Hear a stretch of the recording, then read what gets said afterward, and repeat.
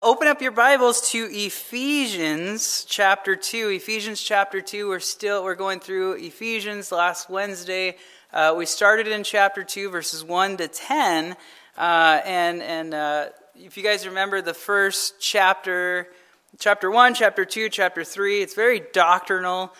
Chapter 4, 5, and 6 are really practical. And so this letter itself as a whole, if you guys read it already, you know that it's very encouraging, right? Paul didn't write it to rebuke the church or to correct the church, but rather just to encourage them in the faith that they already had in Christ Jesus, right?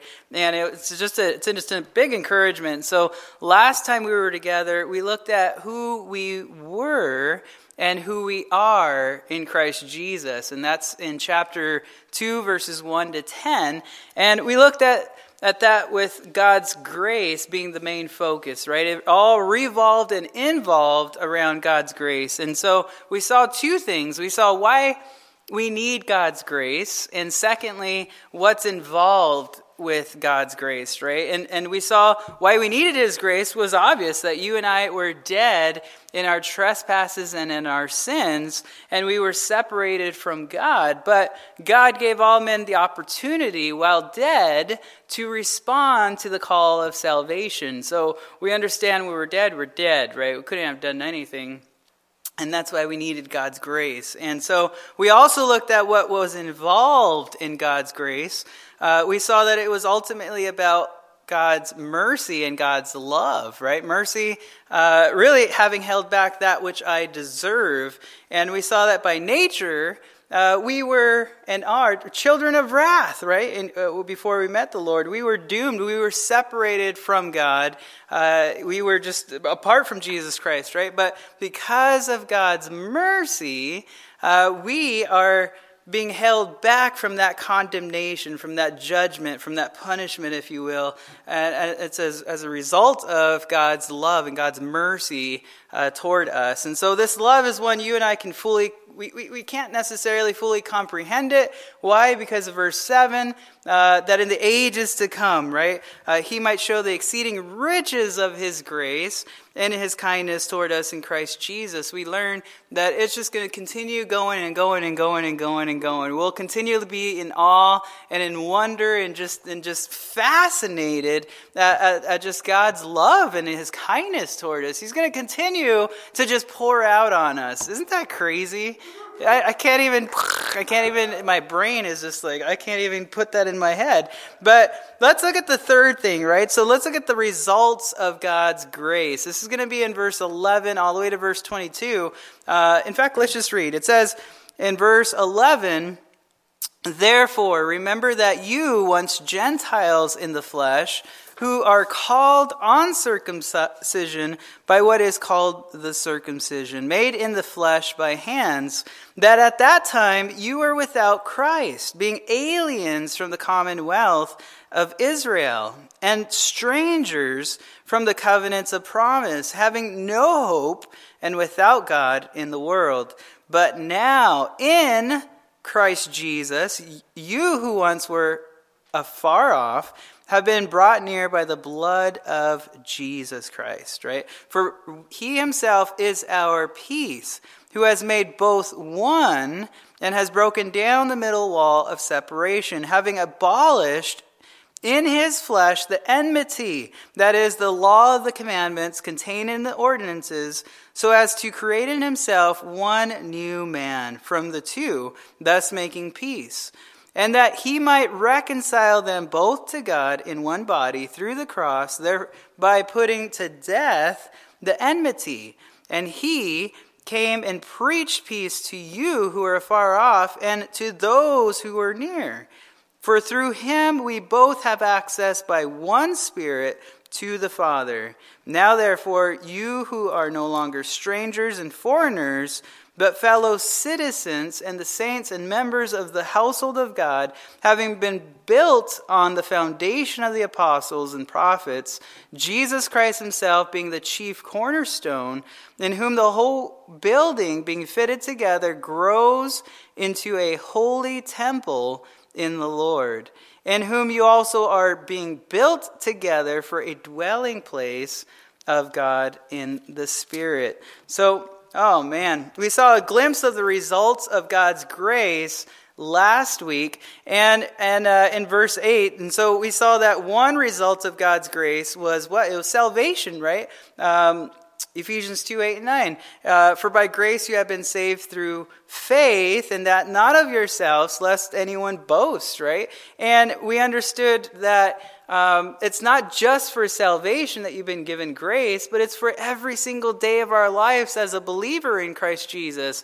John chapter 1, verse 16 says, and of his fullness we have all received grace upon grace upon grace upon grace. We've been given an unlimited ocean of grace that just never ends in our life. So talking about an endless supply, right? And so why would we even need more grace after salvation? Well, here's another 8 reasons why that Paul's going to give us. So here's 8 things about the results of God's grace. Number 1, it made us near. It made us near. Notice in verse 11, it says, therefore remember that you, once Gentiles in the flesh, who are called uncircumcision by what is called the circumcision made in the flesh by hands, that at that time you were without Christ, being aliens from the commonwealth of Israel and strangers from the covenants of promise, having no hope and without God in the world. But now, in Christ Jesus, you who once were afar off have been brought near by the blood of Christ. So we were afar off, but with his grace, we have been made near, which is amazing. So these 3 verses, if you guys caught this, are very, very similar to the first 4 verses in chapter 2 that we started with last Wednesday, which we learned and it talked about that we're rotten sinners, right? We were condemned, we were depraved, we were dead in our trespasses and sins. By nature, we were children of God. In verse 4, but God, right? And that changed everything. It was like, oh, and then all of a sudden, oh, right? The Lord came in and he just changed it all up. And we thought at one time in our lives that we belonged here to this world. We thought we were the citizens of this world. And we realized now that we're born again, now that we're saved by grace, now that God's come into our life and changed our life, it's him who transforms us. All of a sudden we realize we didn't belong to this world. We are foreigners. We're just passing by, right? We're not made to be a part of this world. We're made to be a part of Christ, right? Speaking of a relationship with him. So Paul changes it here in verses 11 and 12 from the focus on the people in general, in verses 1 to 10, to now on the Gentiles specifically. And notice in verse 11, it's talking about the uncircumcision. That's speaking of the Gentiles, right? You and me, since they were not circumcised in the flesh, like the Jews were circumcised. So we were afar off. In verse 17, he says the same thing. He says in verse 17, and he came and preached peace to you who are afar off, and to those who are near. So you and I, apart from Jesus Christ, we're afar off from Jesus Christ. You can be a good moral person, you can have a great job, great family, great whatever, but you're afar off from Jesus Christ if he is not living and abiding in your life, if you're not walking according to his will. So you are like the Gentiles that you weren't able to come into the commonwealth of Israel. You aren't able to be a part of the covenant promises that God gave to the children of Israel. And so verse 13, but now, right, in Christ Jesus, you who once were afar off have been brought near by the blood of Christ Jesus. So the result of God's grace is that you and I have been brought near. And how have you and I been brought near?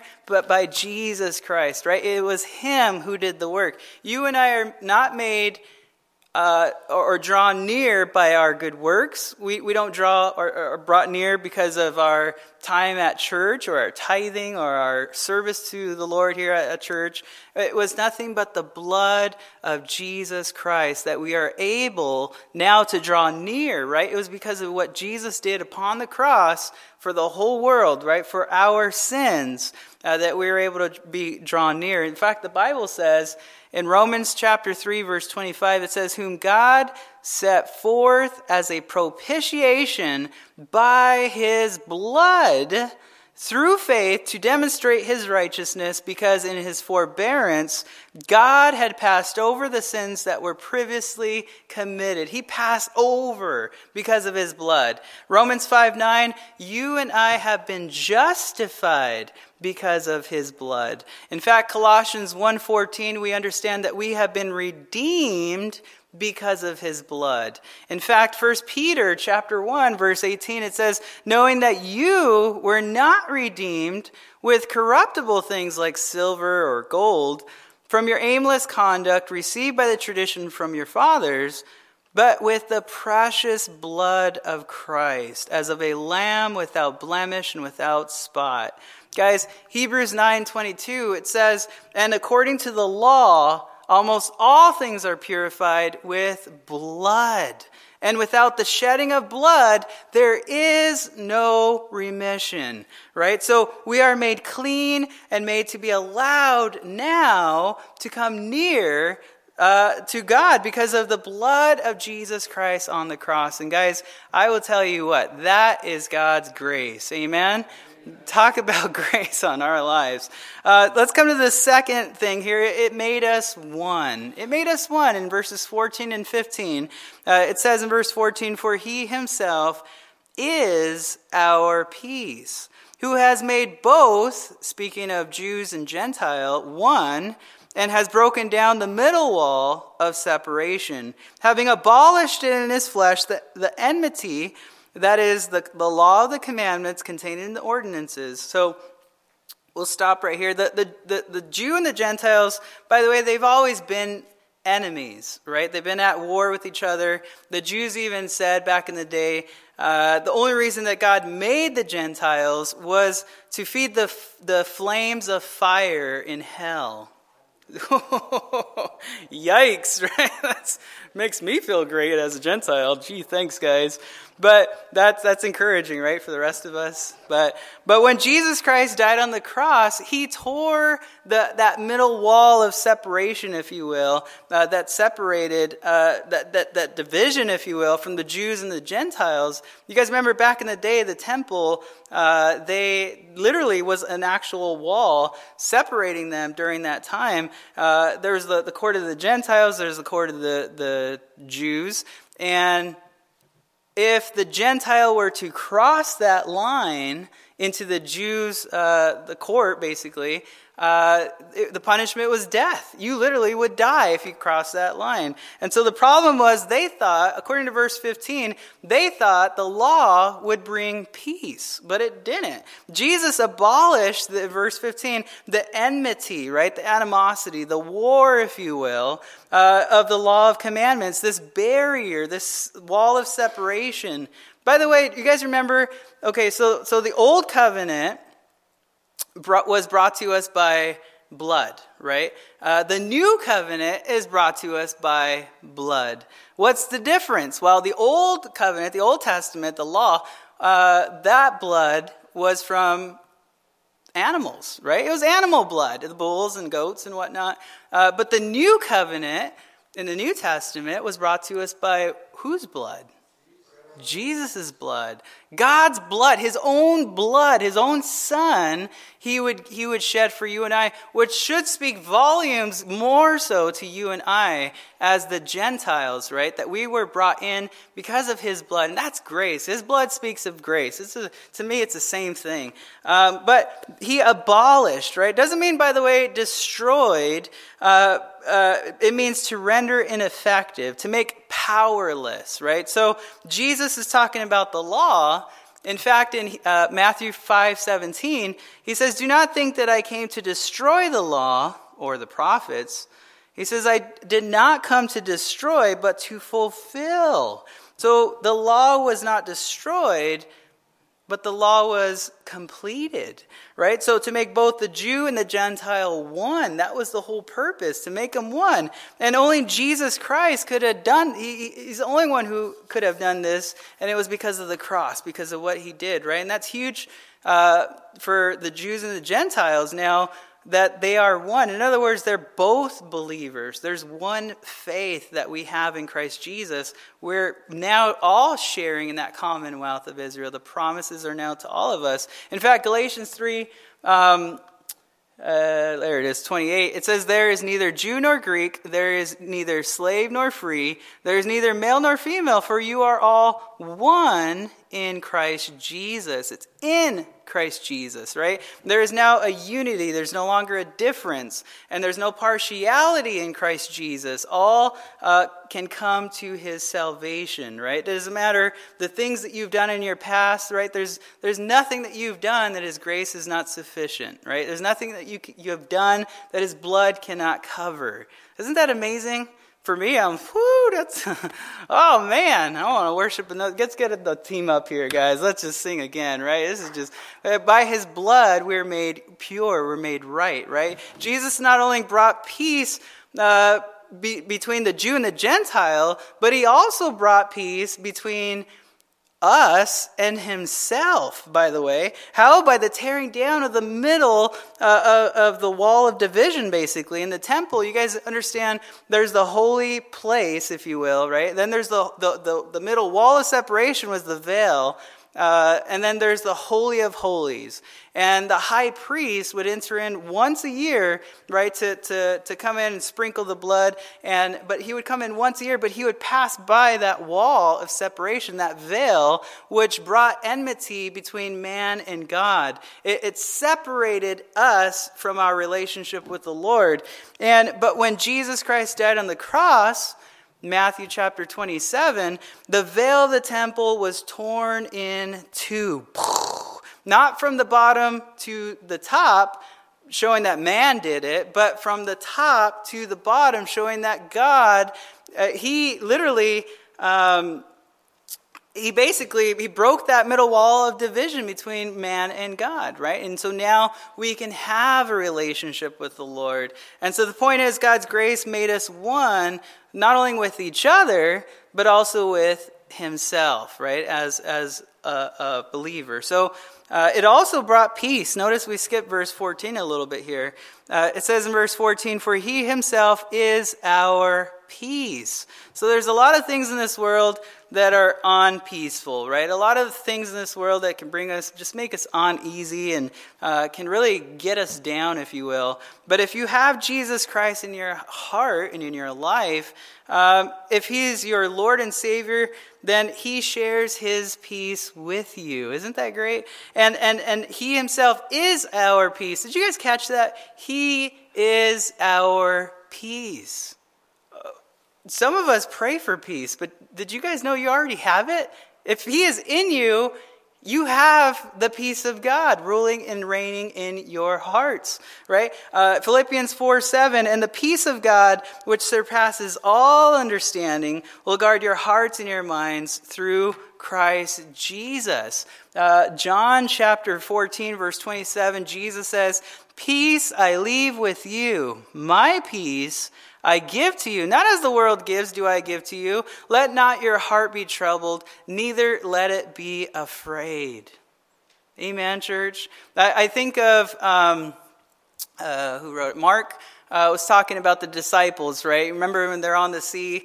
The seas, the waves are just, they're crashing like crazy. They think that they're going to, and these are fishermen, right? They're used to being out there on the water. They're not nauseous, right? They understand being out there on the water. But this water, this night, something happened. Something changed. Something was terrifying them so bad that they were in a panic mode. And they're trying to save everybody. And they look, where's Jesus? Oh, let's go find him. Oh, there he is down there. And what is he doing? He's asleep on the hammock, maybe, right? He's snoring away. And they wake him up. What are you doing, right? But they were in panic mode, and they thought it was the end of the world, right, for them. But what did Jesus do? Rewind. He said, let us cross to the other side. Let us cross to the other side. Let's go to the other side. And I think that's what Jesus is calling some of you today. Maybe you've come to church. Maybe you're doing the Christian thing, but you haven't given your life to the Lord. What would Jesus say to you? He would say, let us go to the other side. Let's go. Let's get done with this world. Let's stop playing with this compromise and this sin, and let's go together, right? Let's do this together. In other words, by you, how do we do that? Well, we pick up our cross. In other words, we got to die. We got to let go and let God, right? That's my little logo.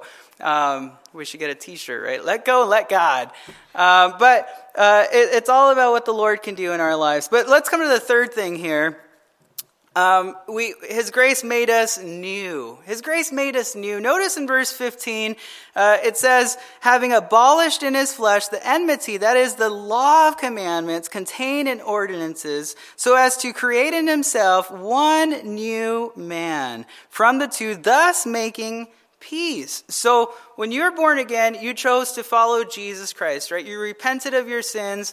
You believed that the Lord Jesus, he is Lord and Savior over your life, right? You understand that he came in the flesh, so you know who he is and what he came to do, right? And you were made new. You became a new creation in Christ Jesus. You're new internally, right? The Bible says in 2 Corinthians chapter 5, verse 17, he says, therefore, if anyone is in Christ, he is a new creation. Old things have passed away. Behold, all things become new. So I think of the caterpillar, right? Ugly, slimy, crawling little thing, right? But what happens? There's a transformation and it begins to fly. It's a butterfly. It's boom. Only God, right? There's another one for you, right? Only God. Get that on your t-shirt. Only God. Only God, right? Only he can do something like that. In other words, you and I are updated, right? We're a new creation in Christ Jesus. We still make mistakes in this new life that we've been given. The Bible says all have fallen short of the glory of God, right? We make mistakes because we still have a choice in our decision making. And God is not ruling over every decision that we make unless we hand it over to him, right? Unless we hand it over to the Lord and allow him to take over. But we got to understand that we're at war with the flesh and the spirit, right? And we need to recognize that we are, we're wretched, right? Paul said it's only Jesus can deliver us from our sins. And so if you are in Christ Jesus, you're absolutely new. You have been delivered from the bondage, really, of oppression and of sin that you were stuck in and you lived in. Romans chapter 6, Romans chapter 7. You can read it on your own. We're free in Christ, guys. We're no longer bound to the things of this world. And amen, church? That's amazing. I love it. So let's come to the fourth thing here. And I got to slow down. Maybe we'll just pray between each one of these or something because we're flying through.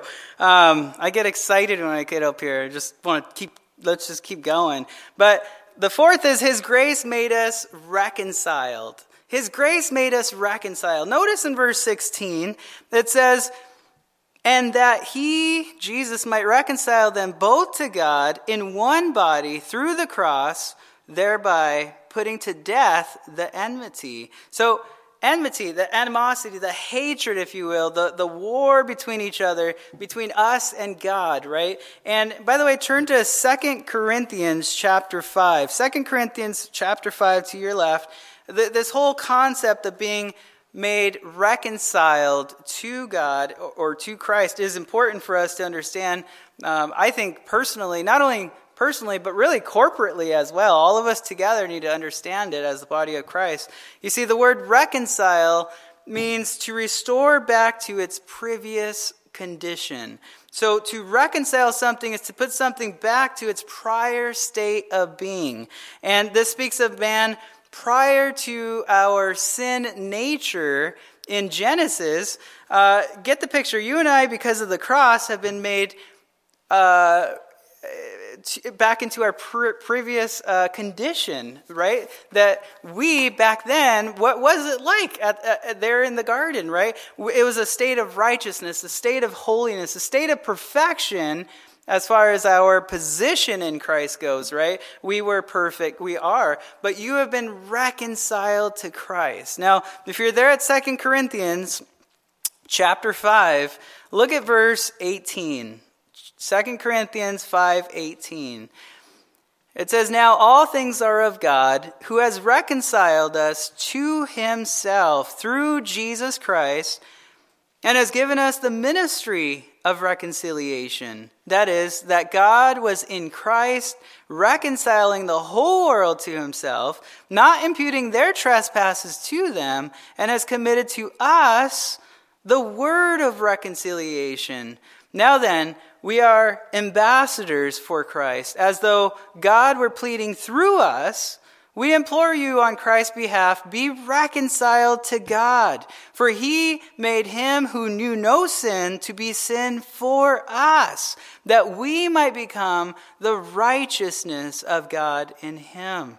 Listen, this is just, I don't know about you, but I read this and it's amazing. Since you and I have been given this ministry of reconciliation, we now are ambassadors, God's mouthpiece, if you will, for Christ, right? And we've been given this ministry. You, if you're a believer, you've been given a ministry of what? Reconciliation. There's your mission, if you will, right? And what is your mission? To reconcile others to God. Wait a minute. You're telling me because I became reconciled to God, now I have to go and reconcile other people to the Lord, even though they're my enemies, even though they're maybe my boss who's really harsh and tough with me, I got to reconcile them to Christ? Yes, right? In fact, turn to Colossians chapter 1, a couple of pages to your right. For me, it's probably 5 pages. Colossians chapter 1, we ought to be so thankful that God has given us this, his reconciliation, really that so much so that we would want to reconcile others, right? We ought to appreciate what God's given us, and it should pour out of us, right? If it's been poured into us, we should be pouring it out of ourselves. And so despite how mean, how horrible, how unforgiving that they are, we are to forgive them, right? Recognize that they are in the same sin nature that we were in prior to coming to Christ, right? We didn't know. We were blind. What's our natural response going to be? Of course it's going to be all harsh and dumb, right? It's going to be tough. And so don't take it personally when the world around you acts like that. They ought to be acting like that, right? They're the world. But for you as a believer, you forgive them. In other words, you die for them. What did Jesus do for us? He died on the cross for us. What should we do for them? Well, we ought to be dying for them as well. We ought to be bleeding for them daily. No, I bled for them 15 years ago. No, daily, man. Pick up your cross and follow the Lord. When you pick up your cross, that thing is heavy, right? That thing, it gets tough. And it's a struggle. What is it a struggle for? Not in the flesh, but it's a struggle. Remember, you're at war with the flesh and the spirit, right? But the more that you feed one, the more one is going to grow. What do you want? What's your plan? What's your mission for your life? Do you want the Lord to live and abide and dwell in you? Because he is, if you're a believer. But you got to allow him daily, right? And he'll do that work in and through us. Look at Colossians chapter 1. Let's go to verse 19. It says in verse 19, "For it pleased the Father that in him all," and this is in Christ Jesus, "all the fullness should dwell, and by him to reconcile all things to himself, by him, whether things on earth or the things in heaven, having made peace through the blood of his cross. And you who once were," and notice the word were, this is past tense, right? "You were alienated and enemies in your mind by wicked works, yet now he," Jesus, "has reconciled in the body of his flesh through the death to present," this is future tense now, "to present you, number 1, holy and blameless, and number 3, above reproach in his sight." Isn't that amazing? Only he can do that, by the way. You can't do that. Only he can do that. It's something that we ought to receive, but what a blessing that is. So let's go back to Ephesians, Galatians, Ephesians, right? Chapter 2. Number 5, his grace made us to have access as well. His grace made us to have access. Notice in verses 17 and 18, it says in verse 17, and he, Jesus, came and preached peace to you who were afar off, and to those who were near. For through him we both, the Jew and Gentile, have access by one Spirit to the Father. In fact, turn to Hebrews chapter 4. Hebrews chapter 4. We were so far off. We couldn't reach the Father, but now we have access in his presence, right? We have that access. People have access to the most powerful people in the world. They have access to the most amazing places in the world. I have access to this church building, right? But there's nothing like having access to the Lord himself, right? To enter in to the throne room of grace in petition and asking for God's mercy and for God's grace on whatever situation we're going through in our lives, right? And it's literally, it's amazing. So look at Hebrews chapter 4. Look at verse 14. Hebrews 4:14. It says, seeing then that we have a great high priest who has passed through the heavens, Jesus, the Son of God, let us hold fast our confession, for we do not have a high priest who cannot sympathize with our weaknesses, but was in all points tempted as we are, yet without sin. Let us therefore come boldly to the throne of grace, that we may obtain mercy and find grace to help in time of need. So how do we have this access? It's only through Jesus Christ. By the way, Jesus is, it's John chapter 10 verse 9 says, he says, I am the door, right? If anyone wants to enter by me, he will be saved and will go in and out and find pasture, right? Our access is Jesus himself. He is our door to the Father, that we enter in and we're allowed in his presence, but it's only through coming through this door, Jesus Christ. In fact, Jesus said in John 14:6, he says, I am the way, the truth, and the life.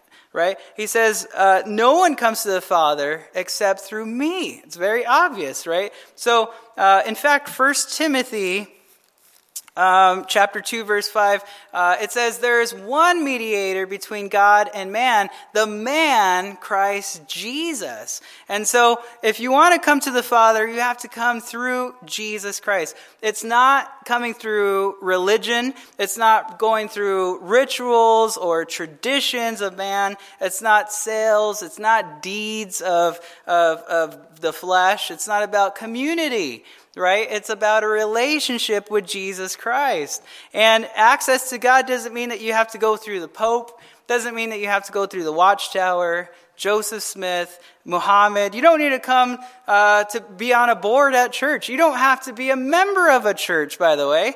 It's only through Jesus Christ. Amen, church? Amen. Thank you. Amen. So let's come to the sixth. Back in Ephesians chapter 2, the sixth reason is his grace made us citizens. His grace made us citizens. In verse 19, it says, now therefore, you are no longer strangers and foreigners, but fellow citizens with the saints and members of the household of God.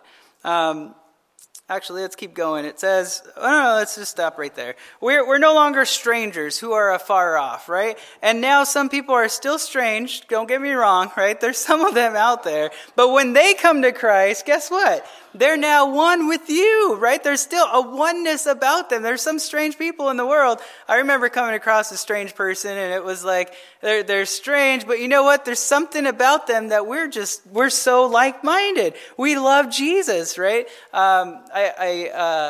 my office is basically coffee shops, right? I like going to coffee shops and studying, and I'll bring this big old thing right here, right? And I have my Bible, and if somebody else has their Bible, I'm like, hey, is that a Bible?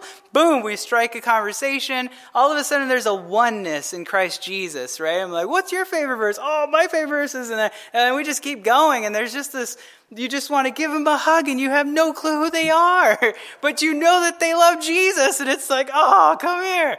But because we're made one, we're not strangers of one another, right? So we're no longer strangers in Christ Jesus. Right now, we're there's a oneness. But guess what? Guess what happened? Once you came to Christ, now you're strangers to the world. At first, you guys were brothers, right? There was a oneness, there was a friendship with the world. The world loves its own, right? And yet now that you're born again, you're literally transformed, you're changed in the image that the world can only see. You don't see it at first, right? You're still blind in a sense. Everything's been open and revealed to you, and now you're born again, but you're a baby, and you don't realize that you have a different eyes, you have different lens, if you will, and now you go back to your friends, and they're like, hey man, how come you're not doing what we do? How come you're not cussing anymore? How come you're not doing this? How come you're not, right? And it's like, what? And then all of a sudden they change, right? They're like, you're different, man. You're not one of us. You're strange, right? And it's like, whoa. If you're like me, I got hit hard. I was like, whoa, I don't know what to say. Like, I don't want to smoke it. I don't want to do what you do. But I just want to hang out with you guys still. But I couldn't. I tried for so long, but my spirit and their spirit was totally different, right? And there was enmity, if you will. There was war that I had no clue that I was walking in. Philippians chapter 3, verse 20, Paul says, "For our citizenship is in heaven, from which we also eagerly wait for the Savior, the Lord Jesus Christ." So the world sees you and says, you're strange, man. And it's true, right? We're out of this world. We really are. Anyways, let's come to the seventh thing about God's grace here. God's grace made us grow. It made us grow. Notice in verse 20, back in Ephesians 2, it says, "Having been built on the foundation of the apostles and the prophets, Jesus Christ himself being the chief cornerstone, in whom the whole building being fitted together grows into a holy temple in the Lord." So, by the way, that word stone is it's italicized, right? So it's not there in the original Greek. But in verse 20, Paul's talking about this foundation that is laid. And 1 Corinthians chapter 3, verse 11 says, "For no other foundation can anyone lay than that which is laid, which is Jesus Christ." I love that. Jesus is not only the foundation of the church, he is the chief cornerstone of the church. By the way, the cornerstone ties the whole building together. Without it, the building comes crumbling down. Right? And according to Matthew chapter 16, here it gets even better. You guys, but wait, right? This also includes, right? Matthew 16 also says that he is the builder of the church, right? So he is building his own church, and without him, it all falls apart. In verse 21, you and I are the church building. We are the church, right? And we're growing into this holy temple of the Lord, if you will. And we're maturing in the Lord. By the way, when it comes to maturing in the Lord, I always have to add it in there, because there's that just natural, your flesh. It's your flesh, right? And your flesh naturally is at war with this. But you want to mature in Christ. You're a believer in Christ now. Maybe you're born again, but you're a baby in Christ. And you're like, I don't like being a baby anymore. Everybody's eating that steak over there, and I want steak, right? And so I'm going to grow. And what am I going to do if I want to grow? I'm going to start coming to church more. I'm going to start worshiping the Lord more. I'm going to start fellowshipping more. I'm going to start reading more and praying more and giving more. And there, I call it the more syndrome, right? And you think the more you do, the more you become, right? The more mature in Christ you become. But is that the case? Wah, wah, wah. No, it's not. That's not how we grow in Christ Jesus. These things are not the means to the end. They are the end. It's because we do those things because we are saved, but it's because we're saved. That it's just a natural result of something naturally you'll do. It's not something you gotta do, right? Or you gotta do if you want to grow. But catch this. I found this. It's a little golden nugget, if you will. 2 Peter chapter 3, verse 18 gives us the answer. It says, but grow, here it is. You want to grow? You want to mature in Christ Jesus? But grow in the grace and knowledge of our Lord and Savior, Jesus Christ. To him be the glory both now and forever. Amen, church? So as we rely on God's grace, as we'll get in the Word of God, and we won't just read a whole bunch, but we'll want to read to where God is speaking to us, right? That still small voice. If you're like me, maybe it's the first verse I read, and I'm like, wah! Right? Oh, Lord, I'm so sorry, right? That's usually my response. Or help, wow, or it could just be that you read a chapter, right, and whatever it is, but God's Word, the more you grow in the knowledge of the Word of God, but by the grace of God, right, as you're growing in His grace and the knowledge of Him, you're able now to glorify Him because, and you're growing, you're maturing. So how do you and I grow? It's by grace, right? It's not by doing good works. We learned that in Ephesians chapter 2, verses 8 and 9, lest any man boast, right? And you will if you do. But it's not about us and thinking, that I could be a benefit, in some way or how do I say it? I'm going to go to church, and how can I be benefited from going to church today, right? As some people's heart. Some people come to church thinking, what can I get out of this, right? But instead of, how can I benefit God today? That should be our hearts, right? And it's, if people want to come to our fellowship, it's not what, can benefit them, because what can benefit them, what's our heart's desire for them, is to die, pick up their cross and follow Jesus. That doesn't sound like a benefit, does it? But our benefit is Jesus. If that is not good enough, then what's going to happen to your heart? It's going to become bitter. You're going to become murmuring and complaining about the color of the seats, the lights, the worship. The teaching is too short, right? Right? Some of you guys, right? It needs to be longer. No, I'm just joking. But it's just crazy. So we come to church because we want to benefit the Lord, right? And we don't come to get, we come to give from our hearts worship unto the Lord, whether that means in song, whether that means in fellowship, whether it means now in the teaching of God's word, whether it means in prayer, whatever it might be, but through the service that we give in church, but it's from our hearts that we give to the Lord, right? We want to give the Lord our all. With all our might, we want to give unto the Lord. And so it's not about us, it's about Jesus. Amen, church? So that's the attitude we should all have. And so our problem is we think we can. In other words, pride, right? We think we can, but we can't. We can't be the church on our own. We need His grace really to perform His will because it's His church, right? It's not ours. It's not us, right? It's not up to us, I should say. God, what does He do? He resists the proud, but He gives grace to who? The humble. So people can get very prideful when it comes to sin, and they try working in the flesh to improve and become something great, and somehow, that we can overcome our flesh thinking we can do it, but we can't, right? We need to humble ourselves and allow the Lord to do that work. Understand, any righteousness, any holiness never comes through the work of the flesh, always comes through the work of the Spirit, right? And so when I say the word the next word better be can't. I can't, right? It's got to be the work of the Lord. It can't be our work. Not by, Zechariah 4:6, right? Not by power, not by might, but by my Spirit, says the Lord of hosts. Thank you. Phew, that was embarrassing. I memorized that one. So now when we receive God's grace, we want to come to church now, right? Because of God's grace, now it's a get to. Now I want to fellowship. Now I want to worship. Now I want to sit in the teaching. Now I want to do these things because of the work of Christ in our hearts. And so let's end with the eighth thing here about God's grace.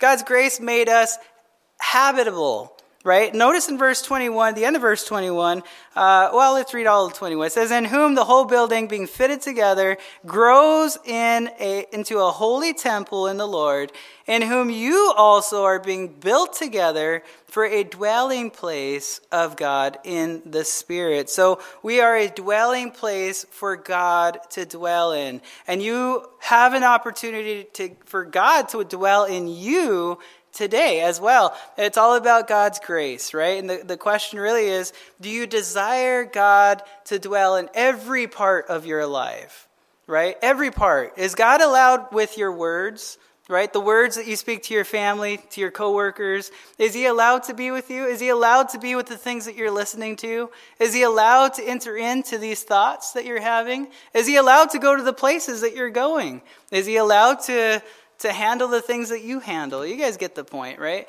And so really, allow the Lord to dwell in the fullness in all your heart, right? Let it just overflow. The more you get in the Word of God, let it transform you. Let him do his work in you, in his timing, right? It's in the work of the Lord and what he wants to do. But I don't know about you guys, but I am so thankful for God's grace. Amen, church? Aren't you? Amen. If you guys are okay, let's stand up and let's pray. I hope you guys are encouraged. As I was going through this, there's just so many times I was just, Lord, I need your grace. The more you study and the more you look at God's grace, it's the more you desire and want more of it, right? So let's pray. Lord, we do need your grace. We desire your grace, Lord. Without your grace, we're nothing. We have nothing. We're hopeless and helpless by our own nature, Lord, of our flesh. And Lord, we pray that you would just continue to look upon us. Grant us favor in your sight, Lord, that we might come before you broken, Lord, and humble, and realizing, Lord, that we're only there because of you. And I pray, Lord, that you would do the work that you desire to do in us. Lord, use us as your ambassadors to go forth into this world to reconcile others to yourself, Lord. I pray by your grace, by your strength, Lord, through your Spirit in us, by faith, Lord, that we would just trust you in the circumstance that we're in right now, and that we would continue to look to you in all things. And just know that you're God. To know, Lord, that you got it all under control. Now, there's a lot of things right now that we could be fearful of with the earthquakes, the pestilence, the plagues, the viruses going around. But, Lord, we pray for our brothers and sisters, even who are being persecuted right now. Lord, that you would strengthen them, Father, that they would not deny you, that they would continue to take a stand in who you are, that the world might be reconciled to you, Lord, that we would demonstrate your love to them, that they might be saved. And so I pray, Lord, that you would go before us, protect us, Lord, as we go, and watch over us. And just thank you so much, Lord, that we're able to go and have a roof over our own heads tonight, Lord, to have food in our homes. And you've given us more of an abundance, Lord, and we're so thankful for that. And Lord, we love you, and we pray this in Jesus' name. Amen. It's got to be the work of the Lord. It can't be our work. Not by, Zechariah 4:6, right? Not by power, not by might, but by my Spirit, says the Lord of hosts. Thank you. Shoo! That was embarrassing. I memorized that one. So now when we receive God's grace, we want to come to church now, right? Because of God's grace, now it's a get to. Now I want to fellowship. Now I want to worship. Now I want to sit in the teaching. Now I want to do these things because of the work of Christ in our hearts. And so let's end with the eighth thing here about God's grace. God's grace made us habitable. Right? Notice in verse 21, the end of verse 21, let's read all of 21. It says, in whom the whole building being fitted together grows into a holy temple in the Lord, in whom you also are being built together for a dwelling place of God in the Spirit. So we are a dwelling place for God to dwell in. And you have an opportunity for God to dwell in you today as well. It's all about God's grace, right? And the question really is, do you desire God to dwell in every part of your life, right? Every part. Is God allowed with your words, right? The words that you speak to your family, to your coworkers. Is he allowed to be with you? Is he allowed to be with the things that you're listening to? Is he allowed to enter into these thoughts that you're having? Is he allowed to go to the places that you're going? Is he allowed to handle the things that you handle? You guys get the point, right? And so really, man, allow the Lord to dwell in the fullness in all your heart, right? Let it just overflow. The more you get in the Word of God, let it transform you. Let him do his work in you, in his timing, right? It's in the work of the Lord and what he wants to do. But I don't know about you guys, but I am so thankful for God's grace. Amen, church? Aren't you? Amen. If you guys are okay, let's stand up and let's pray. I hope you guys are encouraged. As I was going through this, there's just so many times I was just, Lord, I need your grace. The more you study and the more you look at God's grace, it's the more you desire and want more of it, right? So let's pray. Lord, we do need your grace. We desire your grace, Lord. Without your grace, we're nothing. We have nothing. We're hopeless and helpless by our own nature, Lord, of our flesh. And Lord, we pray that you would just continue to look upon us. Grant us favor in your sight, Lord, that we might come before you broken, Lord, and humble, and realizing, Lord, that we're only there because of you. And I pray, Lord, that you would do the work that you desire to do in us, Lord. Use us as your ambassadors to go forth into this world to reconcile others to yourself, Lord. I pray by your grace, by your strength, Lord, through your Spirit in us, by faith, Lord, that we would just trust you in the circumstance that we're in right now, and that we would continue to look to you in all things. And just know that you're God. To know, Lord, that you got it all under control. Now, there's a lot of things right now that we could be fearful of with the earthquakes, the pestilence, the plagues, the viruses going around. But, Lord, we pray for our brothers and sisters, even who are being persecuted right now. Lord, that you would strengthen them, Father, that they would not deny you, that they would continue to take a stand in who you are, that the world might be reconciled to you, Lord, that we would demonstrate your love to them, that they might be saved. And so I pray, Lord, that you would go before us, protect us, Lord, as we go, and watch over us. And just thank you so much, Lord, that we're able to go and have a roof over our own heads tonight, Lord, to have food in our homes. And you've given us more of an abundance, Lord, and we're so thankful for that. And Lord, we love you, and we pray this in Jesus' name. Amen.